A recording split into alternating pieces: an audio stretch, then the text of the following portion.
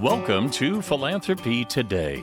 Our goal is to inspire giving by educating listeners on ways to give and how to connect with charitable causes. My name is Dave Lewis. I'm your host of Philanthropy Today. Thank you for joining the show. As we move toward the 25th anniversary of the Greater Manhattan Community Foundation, one of the things that we have wanted to do here on the Philanthropy Today podcast is get to know a little bit more about some of the people that are on various parts of the GMCF, including the board of directors. And Vern Hendricks is in here today, and you brought a friend along. Indeed. I'm happy to have Linda Cook with us here today. So Linda's a member of our Greater Manhattan Community Foundation Board of Trustees and has just been on the board for a couple of years now, I guess going into your second year possibly, and has done a great job and has a wealth of experience in her background in philanthropy. So great to have you with us. So. Well, thank you very much. I'm very glad to be here. It's a great organization, and I really love being engaged with it. You have been involved in a lot of things in your career, including a term at Kansas State University in the president's office. But let's get to know Linda Cook. Tell us, give us the elevator speech on your history, your resume. Well, I grew up in Hope, Kansas on a dairy and wheat farm. My jobs there were to bale hay, feed cattle, and stay out of trouble. But from there, I went on to, after I graduated from high school, went on to Kansas State University and received a degree in journalism and mass communications. And at the time, I decided I want to do something totally different and work for one of the largest corporations in the world. So I did. I managed to get General Motors to hire me and started out in communications work there and spent 25 years with them and moved all over the country. But that is one area. I mean, I really learned about giving through 4-H and through my parents. They really instilled that in me. We did a lot of fundraisers, always put money in the Salvation bucket at Christmas time. But at General Motors, with my job being in public affairs, we were working with each one of what we called the Plant City communities, and which were 30 of them. So we had several $1 million that we invested each year and let each one of the GM operations determine who they were going to give to in those communities. It's what we couldn't direct that from the corporate level. They knew the needs of the community. So I got very involved with them in these different plant cities in figuring out what the needs of the community were. And this has been the great process of having Linda on the board. I mean, she brings a wealth of experience, not only individually, but her professional life and what foundations, a large foundation might involved with in the process. And it's been great to have that perspective on the board with us. So. How long were you with General Motors? I was with GM for 25 years. That's a long time. Yeah. And then I had the urge to start moving back in this direction. Parents were getting older. I was the black sheep that moved out and, farther from the perimeter of Kansas. So I was working my way back to this area, moved to Kansas City first and worked for a research firm there. Again, it was involved in community affairs and public relations. And then Amy Button-Renz, who we all know, invited me to be on the board of directors for the Alumni Association. And when she had a job open up for the vice president of communications, she asked if I would serve on the search committee. And I said, well, I've been thinking about I would like to retire in Manhattan. I'm getting closer to retirement. So if you don't mind, I'll apply for the job. So I can't serve on your search committee. So it worked out. I interviewed, did the full gamut with all the interviews, and I got the job. And so that's what got me back to Manhattan. And I worked for the Alumni Association for about 6 years and then moved over to the president's office for the university as chief of staff for President Myers. What did you learn about the people in the community through your time at K-State? I have to tell you, at the time I was at K-State, we didn't get too involved with the community. Downtown is not like it is now. Many of us remember those days. Yeah. And there was probably very little interaction other than I'd go down to Keller's department store every once in a while or Vern's for donuts. Not this Vern, but not our Vern, yeah. but so it wasn't until I came back with the Alumni Association and working for the university, that you could see it was what we called the town-gown relationship. And we worked very closely because I led the town-gown relationship when I was chief of staff. And we really worked at ways at how does the university and students in particular, students, faculty, and staff who wanted to engage in the university, how do we make that connect in the areas where the community has the greatest needs? So we had a town-gown meeting that met monthly with some of the city officials. I got involved in the Chamber of Commerce, the Flint Hills Regional Council. So I was learning about a lot of the industries or this community's needs through that. One in particular that students were particularly interested in was, how do we invite students to become more engaged in Manhattan, to see what Manhattan has other than Aggieville, which Aggieville is nice, but once you graduate, these young professionals want to move on to more professional things in Manhattan. So how do we engage students to learn more about the community so that when they graduate, they will stay here, start businesses here in Manhattan, work for the employers here in Manhattan. So that was pretty exciting to see that change. So there was definitely more engagement with the community. And this is where, again, Linda has brought such a wealth of information to the board, because Kansas State University is a significant element of our community. And when those individuals aren't working, they're part of this community's life and they have needs that we need to serve. And so bringing that perspective from the university side and the alumni side has been great to have Linda with us. And so our board has try to comprise it of individuals with knowledge of the community, the needs of the community, and how we can make those connections. And Linda certainly has, again, done that. So, Linda, you've had a unique opportunity working with some terrific leaders, and in some cases, a national, world-renowned leader in your role at the president's office. Mm-hmm. What did that do in your perspective to get you acclimated more toward the community and the vision that you may have seen from them? Well, it was very interesting to see their leadership styles, because I also worked for the CEO of General Motors.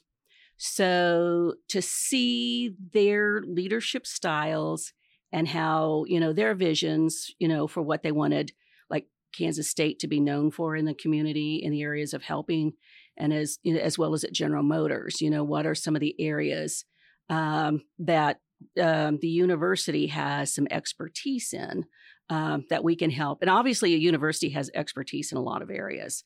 But I think as a leader, that's where, like, President Myers really had a focus on what are some of the key expertise areas that we can really have a true benefit to the community. And I tell you, when we had COVID and we had to shut the university down, and the city pretty much shut down, that's where we really saw President Myers' leadership and his skill and his ability to adapt to disasters. He was, this is September 11th. He was just becoming the chairman of the Joint Chiefs of Staff when 9/11 hit. So he knows a thing or two about handling community or national emergencies. So he was very calm. He knew how to calm the rest of the community down. And through his guidance, I set up it was twice a month meetings that included key members of the community, because everyone was very interested. What's the university going to do? Because what the university does impacts the entire community. And we had the scientists and the expertise that had a better knowledge of what this virus is all about. And in fact, they were working on, science experiments or research experiments on vaccines, and working with pharmaceutical companies in developing new and better vaccines and other aids for getting rid of viruses. So he brought the calm to the community. And it was just, he really took a hold of that. And I think it meant a lot, certainly to the university as well as the community. It was also a very trying time for nonprofits, a very trying time for everybody associated with the Greater Manhattan Community Foundation and the work that was done in the community. And there really was I like to think that there's tremendous synergy with all the leaders, because so many of us were looking to each other to try to figure out what's our next step. How do we do this? And this obviously, with the GMCF, really,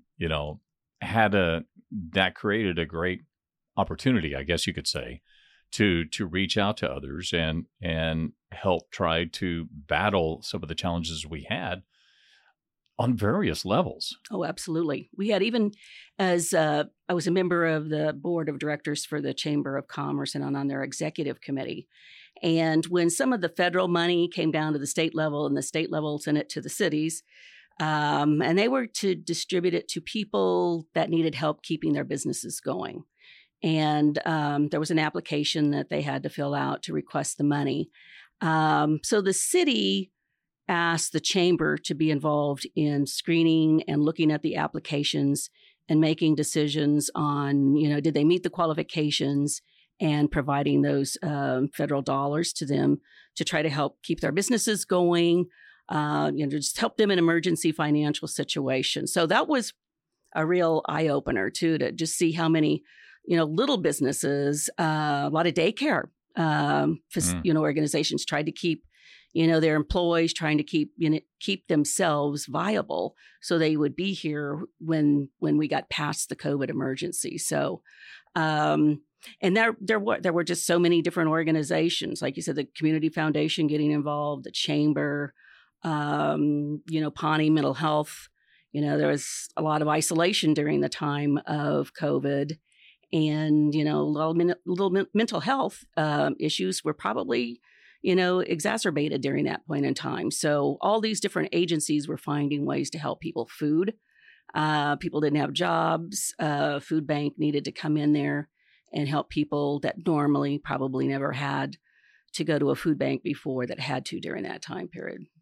From your experiences through that time frame, and also through your work at GM and through the President's Office and the Alumni Association, how has that inspired you for your work at the as a member of the board of the GMCF?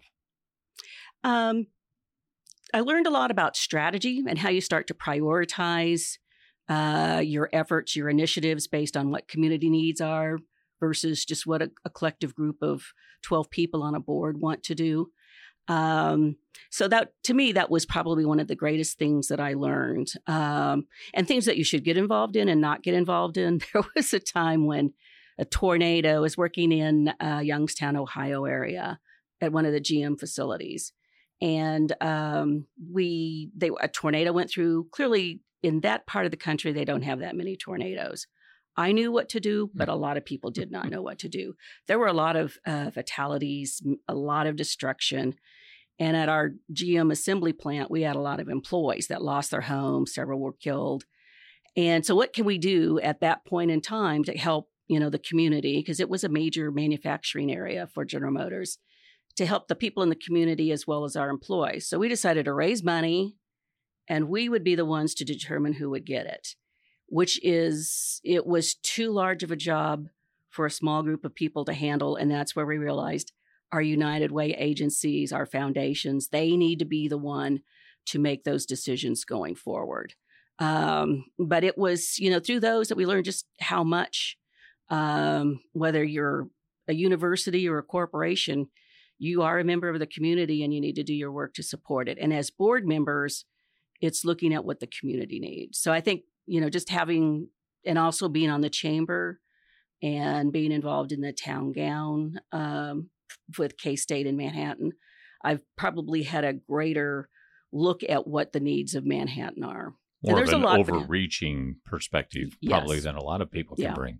And even with the Flint Hills Regional Council, which, we're part of, this community is a part of it, but just to see, the rural communities like Hope, like Council Grove or Clay Center, how they need to keep themselves viable, because many of the people that live in those communities do come to Manhattan to work.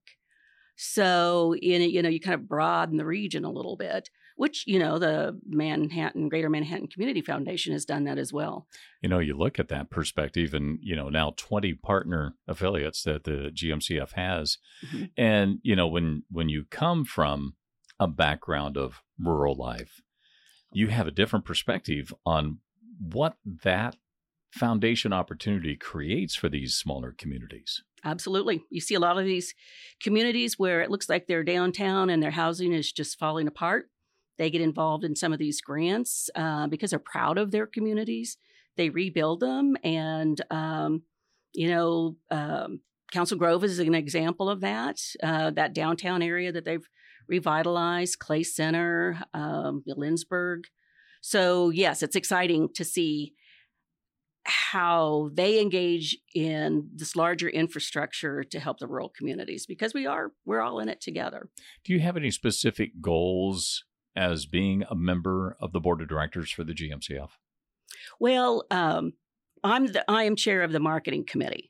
So my goal is to make sure we get the word out about the great things that the Community Foundation does through the committee. I mean, McKenna does all the work, being the staff member, but it's how can we best communicate with the Greater Manhattan Community Foundations? How do we communicate for more people to get involved? And we are working on the celebration plans for the 25th anniversary. So stay tuned. We got some really cool things that we will be announcing shortly. I'm looking forward to that. Yes. When you take into consideration, we have the CFAs that'll be coming up in March, and I don't know how many of those you've had the opportunity to be a part of, but they are significant, I think, in this community to recognize a lot of the work that is being done here that by, unsung heroes in our community. Oh, absolutely. It's just, you look at the donations that go out, that's part of the board member. You get to see where the dollars are going. And it's amazing. This is a $300 million foundation, probably a little higher than that now, even because it keeps growing. And it's just really gratifying to see all the diverse areas that money is going to help people in this area and within the state. Do you have any nonprofit organizations that you have a particular interest in supporting? Well, right now, two that I'm most involved in. I'm president of the foundation for the Meadowlark Hills Foundation, and I'm also president of the board of trustees for the Manhattan Public Library. So, but I do have I contribute to multiple organizations, but right now where I've allocated my time, and because I am retired, I try not to fill up all my time, but you're not less busy. Right. That's right. So I'm trying not to get on too many boards at one time. And obviously there's, with the Greater Manhattan Community Foundations, I've kind of filled my area there, and still involved with the chamber. We established,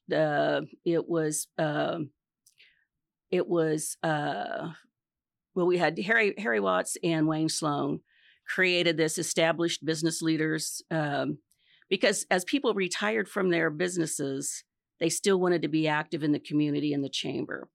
So our group of established business leaders is out there working on different projects to started a mentoring program to help young professionals in, looking at that workforce development. That's an area, childcare.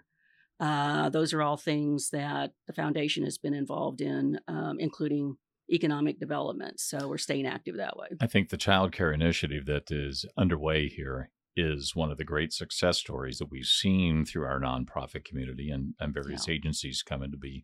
And, you spotlighted that a little bit in the talk about, the days during the pandemic and the need in the community. And yes, we continue to grow. And that is an unexpiring need here, and that's got to give you some great hope for that venture. Oh yes, absolutely. Many people are very excited about that, because actually what it'll do is people that want to start a daycare business, give them the training and the counsel for how do you set up a business, how do you run the financial side of it, how do you handle all the legal issues. So there'll be training in a facility that actually is doing daycare. Then once they reach this certification through the daycare center, then they can move out and start their own home daycare. And that's where they see a lot of a lot of the growth is in-home daycare. So, but the other thing is, how do you connect with where those people are? Because most of them are busy. So this task force, this centralized effort of training and getting more daycare providers out there is also a conduit to help people find the daycare. And we heard that at K-State during COVID, or even when it wasn't in COVID, finding daycare was extremely difficult and extremely expensive. So there has to be a way to provide the daycare that young professionals or young parents can work and still afford the daycare. With your relationship and participation in the Manhattan Chamber of Commerce Board, and also your duties as a board member of GMCF, there's a connection between the two. Mm-hmm. There's a lot of plates in the air with both organizations, but it's neat to see so many great community leaders working on behalf of both. Absolutely, and because they're both about community. And there's a lot of overlapping areas of interest. So it's just a perfect partnership. And I think that's what a lot of organizations in Manhattan, we're working on a new strategic plan for the library. So how do we partner with other organizations to meet the needs of the community that the library can offer? So these partnerships like the Community Foundation and the Chamber have really multiply the help that they can give to the community. We talk often about time, talent, and treasure when it comes to the Community Foundation. Let's talk a bit about some of the philanthropic aspects that you have shared in your time here. Again, when I'm on the different boards that I'm on, I stay very engaged in those programs, or donating to them and serving time. Green Match Day, I love that. Mm-hmm. Coming down to help with the Green Match Day, contributing to it, making it more, create more awareness for it with friends to get them involved in it. So, and then there's the philanthropy that involves the university as well. The university being a major employer. Another economic development force. So I continue to support the university through philanthropic efforts as well. So there's definitely more need than I have the money to support. So I am also able to provide more of my time and my expertise to help in philanthropic ways. Well, thank you for sharing your talents and your time and your treasures here. And it's a delight to get to know a little bit more about you from those Hope, Kansas roots that we both share. And congratulations on being a board member, and looking forward to greater involvement from Linda Cook. Absolutely. Thank you very much. Thank you for joining us for Philanthropy Today, an inside look at the Greater Manhattan Community Foundation. You can always learn more about the GMCF at our website, mcfks.org. We also invite you to subscribe to Philanthropy Today on Apple, Spotify, Amazon, or wherever you get your podcasts. I'm Dave Lewis. I'm proud to host Philanthropy Today. It's hosted and produced in the Ad Astra Cast Studios in downtown Manhattan, Kansas.